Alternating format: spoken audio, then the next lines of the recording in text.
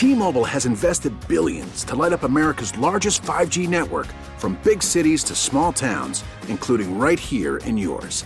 And great coverage is just the beginning. Right now, families and small businesses can save up to 20% versus AT&T and Verizon when they switch. Visit your local T-Mobile store today.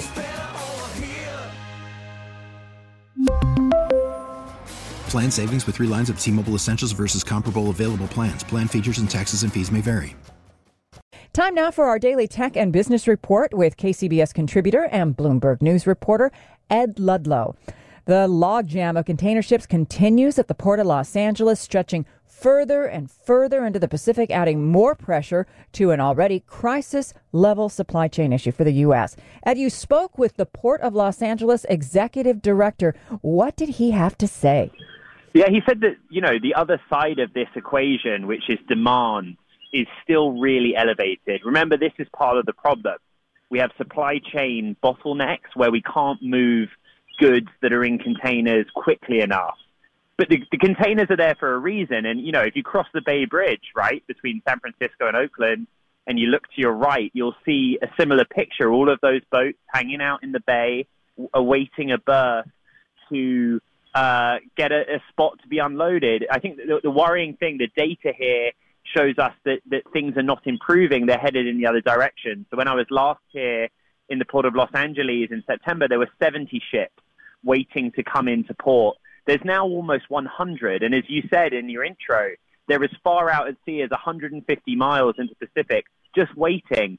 And they're waiting an average of 3 weeks. And that is very worrying for the companies that are waiting to receive the goods that are in those containers. And what's being done to clear this up? Well, this is the trouble.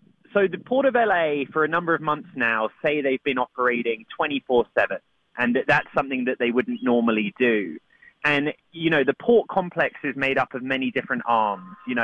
You have the container ships that carry the containers that come in. The longshoremen oversee the moving of those containers from the ship to trucks.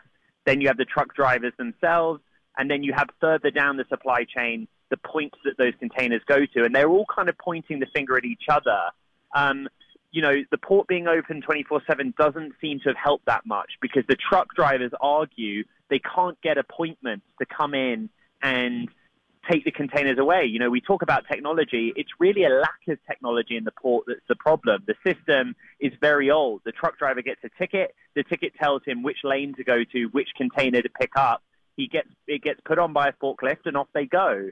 But the problem is that many of the containers that are stacked up around me, and you should imagine for your audience, literally towers of 6 to 10 containers high, many of them are empty. And until those empty ones are moved back onto the ship, then the truck drivers can't come in and take the full ones away. Is LA worse than other other West Coast ports? And, could this maybe force some shippers to use different ports, maybe even go to Canada? It's a really interesting question. You have to remember that the Port of LA complex and Long Beach, which is a neighboring port, is the busiest U.S. port. It handles around 40% of all the containers that come into the United States. One of the things that they instituted in October was a fine or a penalty for aging. They're called aging containers, but basically containers that are sitting idle and are not going anywhere. So the penalty was put in place to make sure that all of the stakeholders did move them on more quickly. There are other ports where there are no penalties, and there are other ports that they can go to. But remember, there are backlogs at those ports as well, including in the Bay Area. There's also been the first major update of U.S. international ocean shipping laws in more than 2 decades. So what can you tell us about this?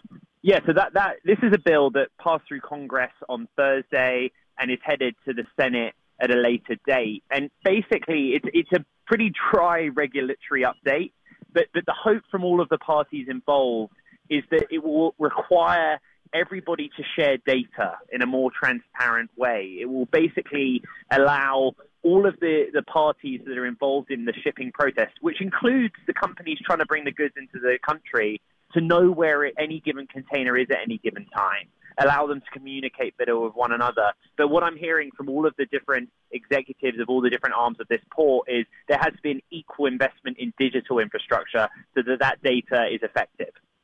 Thank you so much. We've been joined on the KCBS Ring Central Newsline by KCBS tech and business report contributor and Bloomberg tech and business reporter Ed Ludlow. We really need new phones. T-Mobile will cover the cost of 4 amazing new iPhone 15s, and each line is only $25 a month. New iPhone 15s? It's better over here. Only at T-Mobile, get 4 iPhone 15s on us and 4 lines for $25 per line per month with eligible trade-in when you switch.